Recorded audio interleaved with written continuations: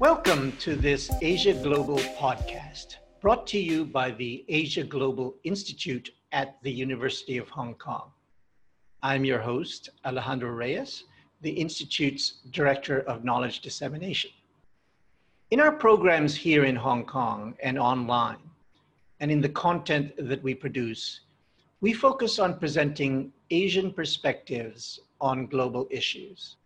Follow the Asia Global Institute on social media, Facebook, Twitter, LinkedIn, and YouTube, and visit the Asia Global Institute website to sign up and receive our news and information, including the weekly Asia Global online journal. This podcast is part of our Meet the Author series, where we have a conversation with contributors to Asia Global Online and other publications of the Institute. Joining me now from the United States is entrepreneur Shai Reshef, the founder and president of University of the People. Founded in 2009, the University of the People is the first and only nonprofit, tuition-free, US-accredited online university. Shai, welcome. Thank you for joining us. Thank you for inviting me. I'm very happy to be here. Yes, it's wonderful to see you. Now, in your article that's trending on Asia Global Online, you write that education has been one of the victims of the coronavirus pandemic. Given the inherent threat of infection from students and staff returning to schools and colleges, countries around the world must rethink the online learning model. That's what you argue. You liken the pandemic to a tsunami rising to hit a beachfront house where the residents are reluctant to flee, arguing that, we've been here for decades, so we can handle this big wave. And you conclude that governments and institutions have to preserve and cultivate, and I like those words, preserve and cultivate their online systems. What exactly do you mean, this key message of your article? Sure. So you described it right. When the pandemic happened, most universities closed their doors and moved online. But opening a Zoom account and start broadcasting on Zoom, this is not online. It's online, but it's not online learning. Online learning has a pedagogy. If you want it to succeed, you need to build courses that will be effective online. You need to make the students interactive. The course is interactive, and you have to make the students involved. It's not giving a lecture 2 hours a week, sending the students away and expect them to learn the material. They need to interact with the professor more than once a week, among themselves more than once a week. So it should be a discussion between the students and the professor. So it's a whole pedagogy that should happen out there. I think that in large cases, in most cases, universities were not prepared, but this is okay because they had no choice. But a lot of universities felt like, okay, it's one time and life will go back to normal. Well, we are already half a year into the pandemic and things are not back to normal, and nobody sees when or can predict when life will be back to normal. So we should think of a different situation where social distancing will be there. If social distancing will be there, campus life will not be the same. If students cannot come to the campus, if students cannot go out to the library, if they cannot go and socialize among themselves, this is not the regular life of the day. That's not campus life. So we should build a different system. But I think it goes into another aspect as well. The world is entering into recession. I'm not sure that everyone realizes it, and I definitely don't think that higher education institutions are realizing it. And it has two major consequences. First of all, a lot of students will not be able to afford higher education because their parents lose their jobs. We're talking about huge percentage of people being unemployed. If you're unemployed, you cannot afford going back to school. You need to go back to school because you need new profession, but you cannot afford it. Moreover, you cannot afford sending your kids to school, which means that universities will lose a lot of students. We see what happened right now with international students. And when you look at the American university, large part of their revenues are coming from foreign students. Well, they're not coming anymore. What do? Then there is budget cut by governments. Governments and states in the US, but all over the world, cut budgets because it's a recession time. And in recession time, you need to cut budget. Where do you cut? Well, in many places, it will be higher education. Look what happened in the UK. 20 years ago, higher education was free in the UK. Now it's about almost £10,000 a year per student. It just, the tuition grows and grows, and the government is going to cut more the budget, and it will happen everywhere. Well, I'm thinking now about the universities that their budget is being cut, and they need to cut their budget by 10%. Can they make it? I'm not sure that they can make it. So they will need to adjust, and I'm saying that it's going to be a turmoil, and they need to change in order to survive. So it's a different world. So in fact, you talk about a bit of the denial that's going on, and that a lot of these universities are actually increasing their tuition, and some saying that they reserve the right to adjust their prices, as it were. Is that going to sort of consolidate the market very quickly, you think? Or will we see some, I mean, you talk about how you see the higher education sector evolving into sort of three groups. So universities are in denial. And, a friend of mine got an email from the registrar of the university saying, listen, we still don't know if we will teach online or offline. Still things are not clear, but we can assure you that we are not going to reduce the price. So he looked at the price, and actually the price is 3.5% more than it was last year. So they're increasing the price. Yes. But people cannot pay for it. And a lot of people say, wait a second, I'm not having any services. All I'm getting is 2 hours a week of Zoom. Should I pay $50,000 a year for that? So a lot of people talking about the gap here. And I think so the system is going to be shaken. And when I look when I look into the future, I think that there will be three kinds of universities. Ones are, and I'm talking about the US system, and it will be everywhere. The top universities, when you look at Harvard, if Harvard will come tomorrow and say, guys, I want to charge $1 million a year in order to study with Harvard. Believe it or not, there will be enough people that will be willing to pay $1 million a year just to have the Harvard title on their name. Then the other side will be universities like us, like University of the People, tuition-free, quality education, that actually you get great value for your money, quality education with a fraction of the price of the top universities. My argument is that all the universities in the world will need to decide, if I'm not the top one and not the bottom one, where am I in the spectrum? And the spectrum will be, some universities, you will come and say, I want to study in my local university, to study with my friends, guarantee that I'll find job where I study. So I'm willing to pay to study in a local university. Well, what's the price for it? Because you have tuition free. I'm willing to pay more in order to study in my localities, but how much is it? I want to study Greek. And my university is the best university in the world to teach ancient Greek. And that's what I want to study. Well, okay. How much am I willing to pay for this university? I don't know. But universities will have to find, first of all, what's unique about them, what make them special, and what's the price point. So it become a commodity, right? Different offering with different prices. So I think that universities will have to adapt. Some universities will have to merge because they don't have any added value. And the only way for them to survive is to merge with other universities. Other universities will have to go online. will and lower their price dramatically. Other will have hybrid, half online and half face-to-face, and have a different price point. So I think that the world is going to be shaped. I think, you know, we offered universities to go the first year online. That was one of the offers that we gave.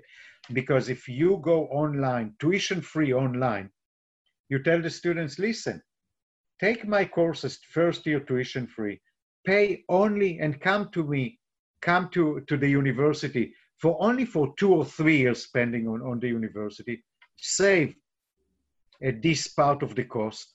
So by that, you lower the price to the students by 1/3 or 1/4, depending on the system.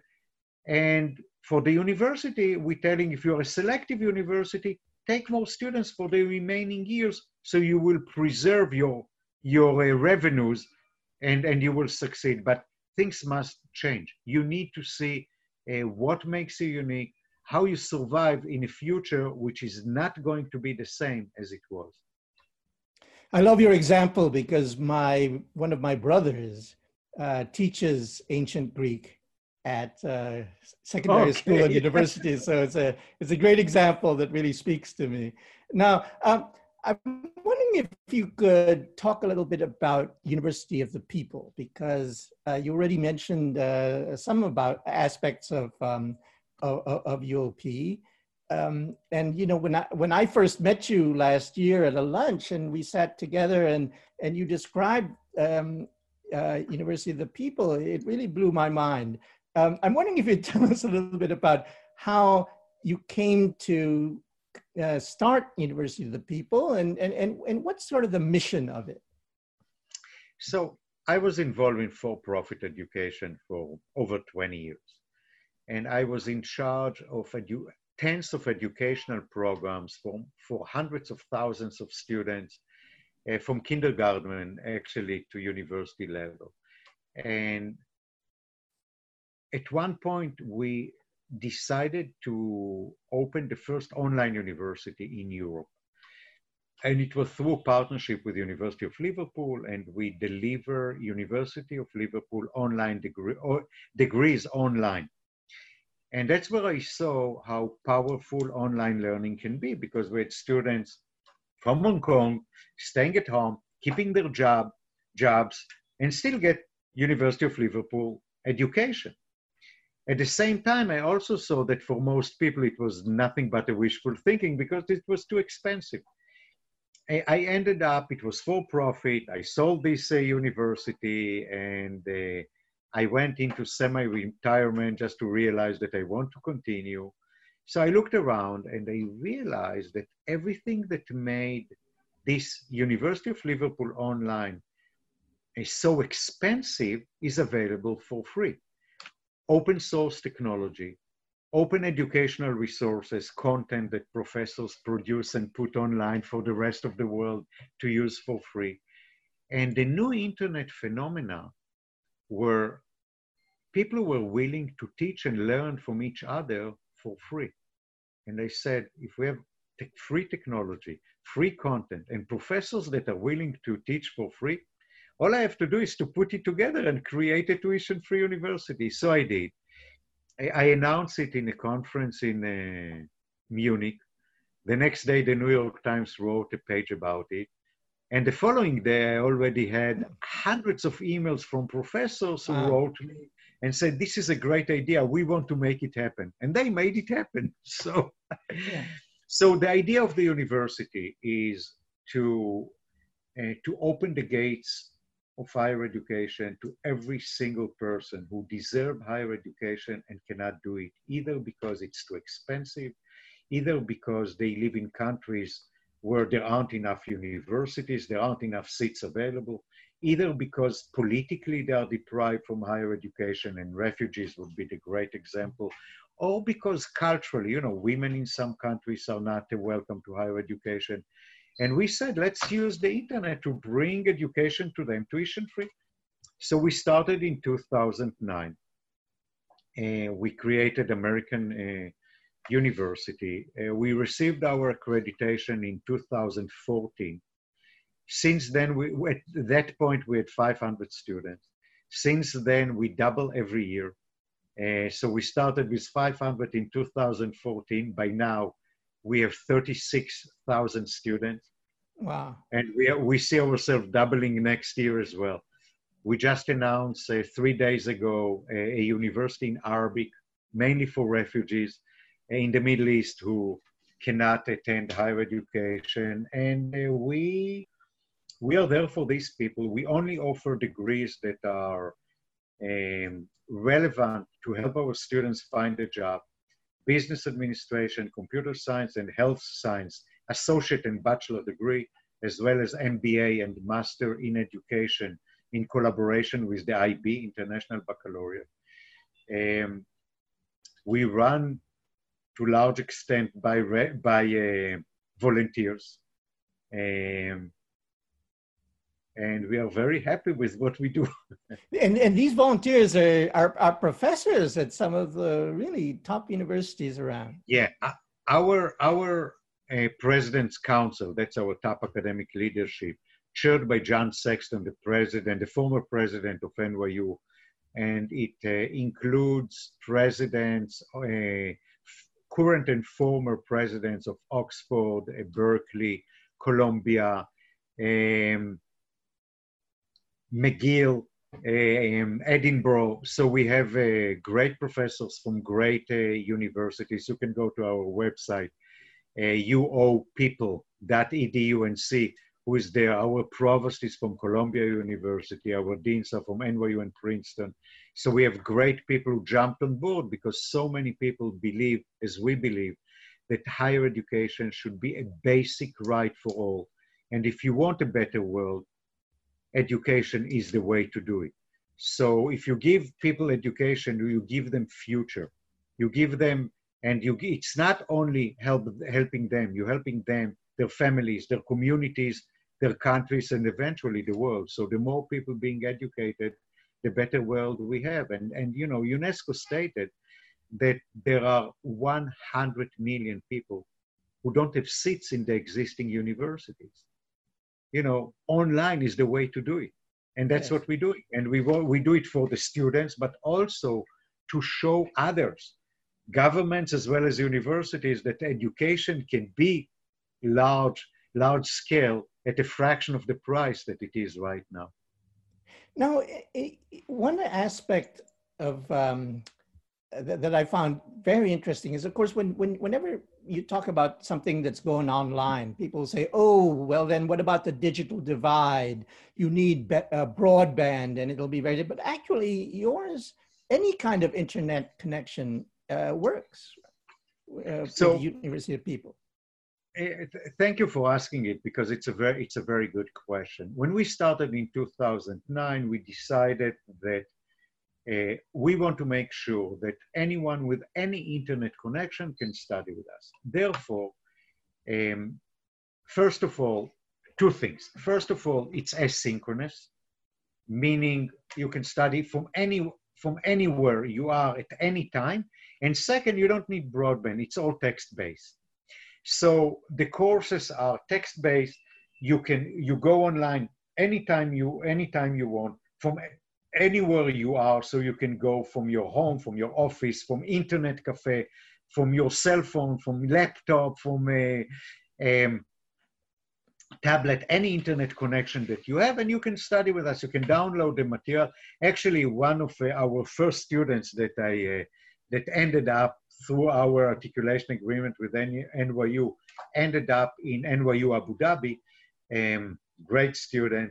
He, following the earthquake in Haiti, he didn't have internet. He had a computer, a laptop that his uncle actually gave him. So what he did, he used to go to internet cafe every other day, download the material from the class, go home, work, and then go back to the internet cafe 2 days later, submit what he did, download what other people do, and that's how it works. So you don't need it. Lately, we realize that by having text only, in a way, we are so-called punishing our students who do have broadband because they can't enjoy the richness of the internet. So what we did, we started introducing video as an option. So you can go to the class, you can, if you have internet, if you have broadband, we send you to the video to watch. If you don't have video, you still have the text. So we try to answer it for both ways. By the way, while you don't need broadband to study, if you have and you want to interact with other students through Skype or other video method, you're welcome to do that. So we give you the option of both worlds. Yeah. Now, also in terms of the cost, you know, as I say, tuition free, but if you want to take the exams, there is a small cost, right? But it's very, very low. This is also because it's important to mention. We are tuition free, which means that you don't need to pay for the textbooks, you don't need to pay for your course. But when you go into when you get to the final exam, we have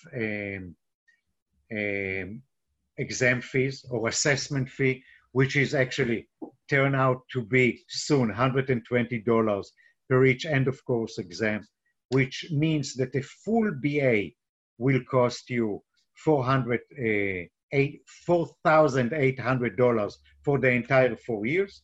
If you study for MA, either MBA or Master in Education, it's $240 for per course.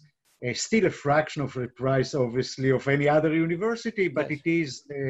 But that's what cover our costs, and it is important because we are trying to be financially sustainable from these small fees.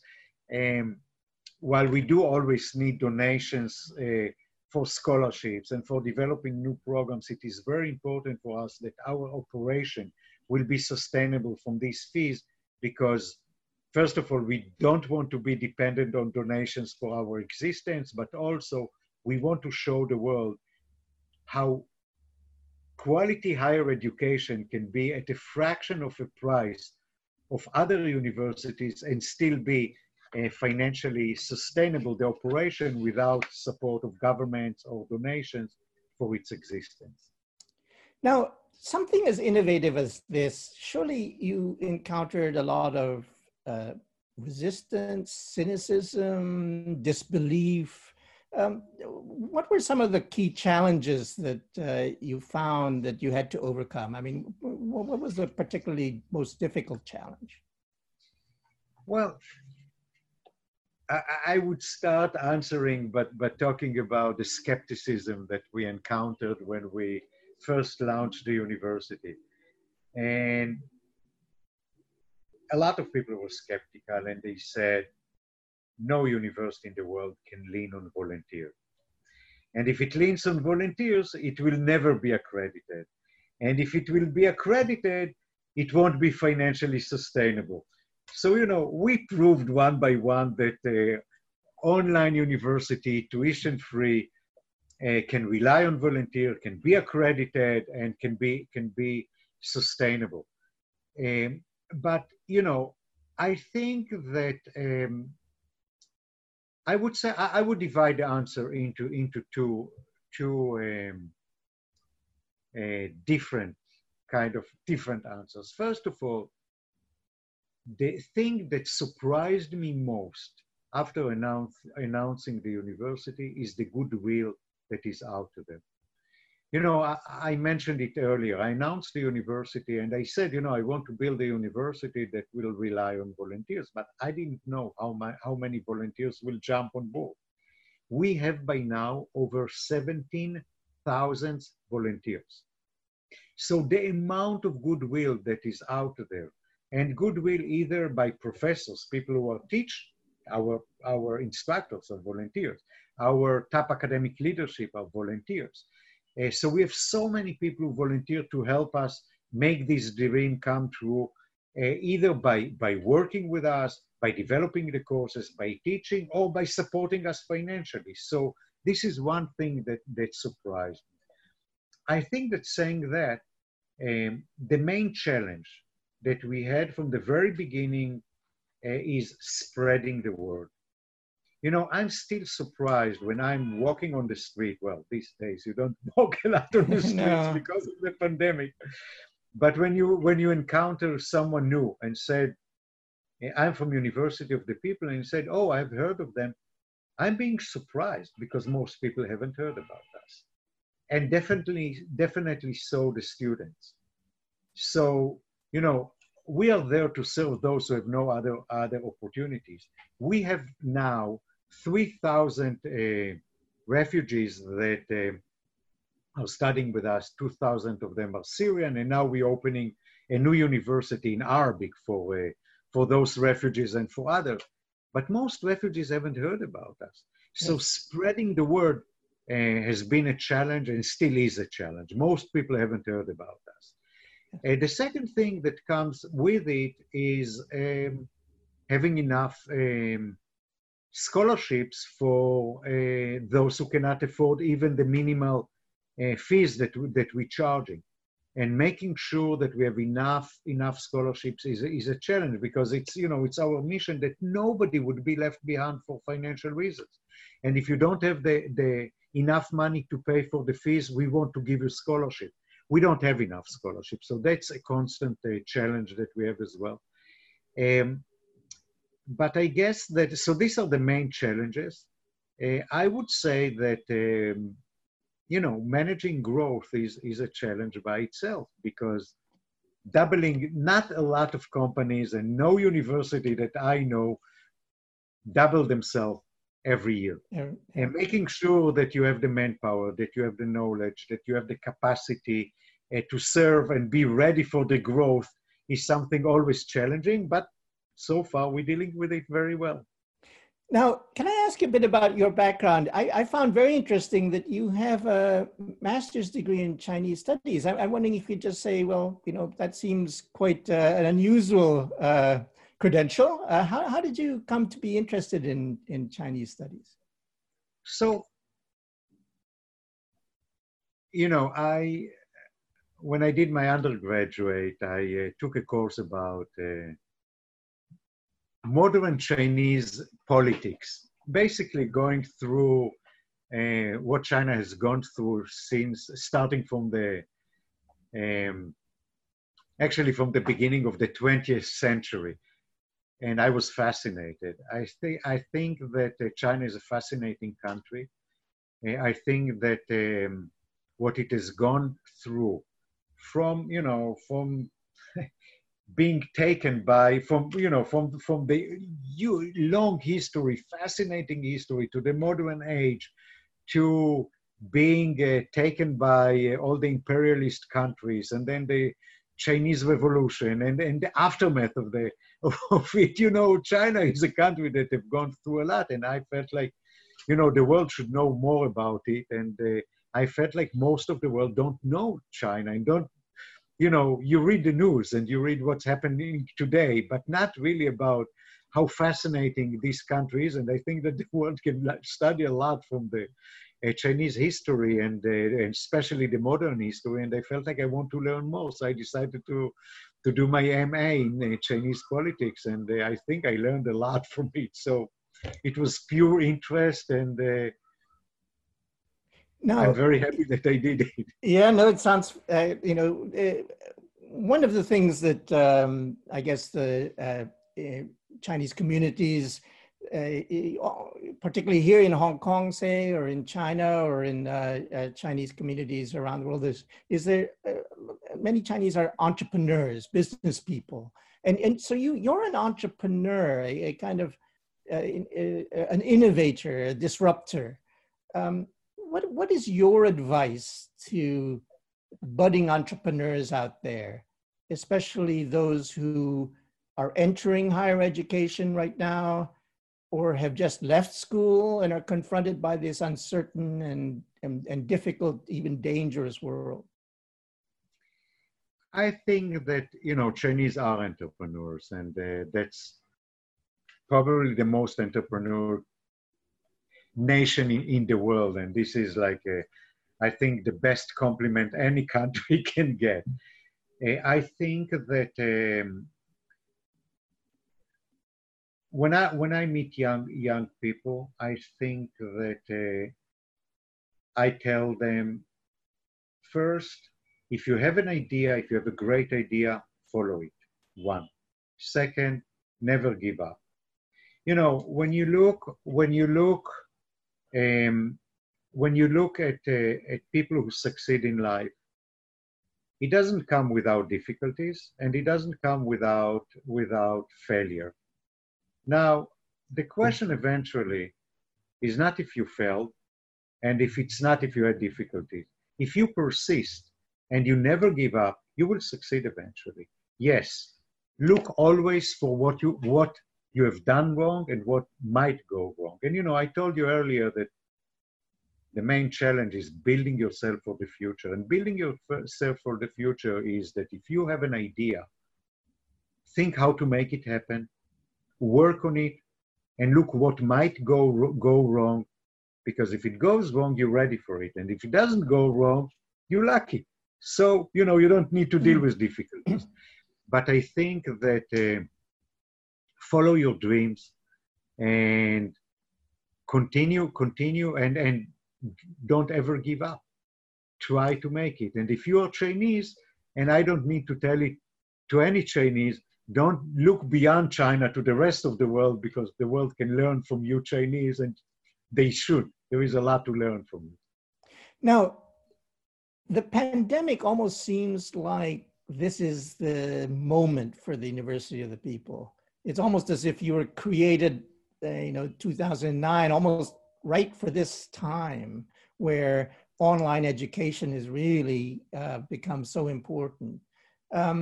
What's next then for University of the People? Where you mentioned you have just launched an Arabic programs. What do you see? Where is the University of People heading? Well, the simple answer is that I believe that every person in the world deserves the opportunity for higher education. And we build a model to show that it can be done. And we are going to grow and grow and grow until others will pick up what we do and continue it. Until one day we wake up in the morning and see that the entire world, every single person who deserves higher education get the opportunity, and then there is no need for us. Then we can stop, go to sleep, and wake up with a new dream. But until then, that's what we will continue doing. While we're doing it, we would love to help others to do the same. We would love to show universities how higher education can be accessible and with the right quality. Because when you think about it, and we talked about all the people that help the university, who are these professors and people? They're coming from other universities. So if we can do it, they can do it as well. They need to believe in me. They should be less skeptical. They should stop denying the reality and say, well, this is the future. We should join, rather than say, this is not for me. So I think that we can help other universities, and it is our role to make sure that other universities will do it, other governments. You know, you look at Africa, and every single country in Africa do not have enough seats for the local students. Take Nigeria as an example. It's a big country, but still, every year, there are 1.5 million students who pass the university entrance exams, which means that 1.5 million students are qualified for higher education. But there are seats available only for 500,000. That means that literally 1 million students qualified for higher education are being denied. This is a lost generation. Now, how many universities do they need to build in order to serve these million people? Or they can do what we do. We can take 1 million students in a couple of months. So there is a solution. And that's the way to educate the world. A fast way, quality way, which will bring the world fast forward. And I think that that's our role, to make sure that the world will do it as well, the entire world, because we will having the entire world being educated, we'll have a different world. I also believe that we will have a more peaceful world, but that's a different discussion. Yes. Now, Finally, Shai, and thank you for being very generous with your time. I ask all our contributors this these days. How are you doing during the pandemic? How is your family doing? Are you keeping well? I'm doing very well. My family is doing well. The only thing is that I'm working 16 hours a day because I'm on Zoom all day. And All right. I work Good. harder than I worked before, but no complaints. I'm not complaining. It's great. Well, that's good. And clearly you're keeping your good spirits as well. So Sure, it's no very doubt. nice. It's very nice to see you. Thank you very much, Shai. You've been very generous with your time, very insightful. Thank you very much. I commend Shai's article to our readers. Find it on Asia Global Online. Follow Asia Global Institute and Asia Global Online by coming to our website and registering. And follow us on social media, Twitter, LinkedIn, YouTube. You know the drill. Thank you very much, Shai. Lovely to Thank see you you. and thank you for inviting me. It was great talking to you Yes. and well done. Thank you. Yeah, cheers. Thanks so much.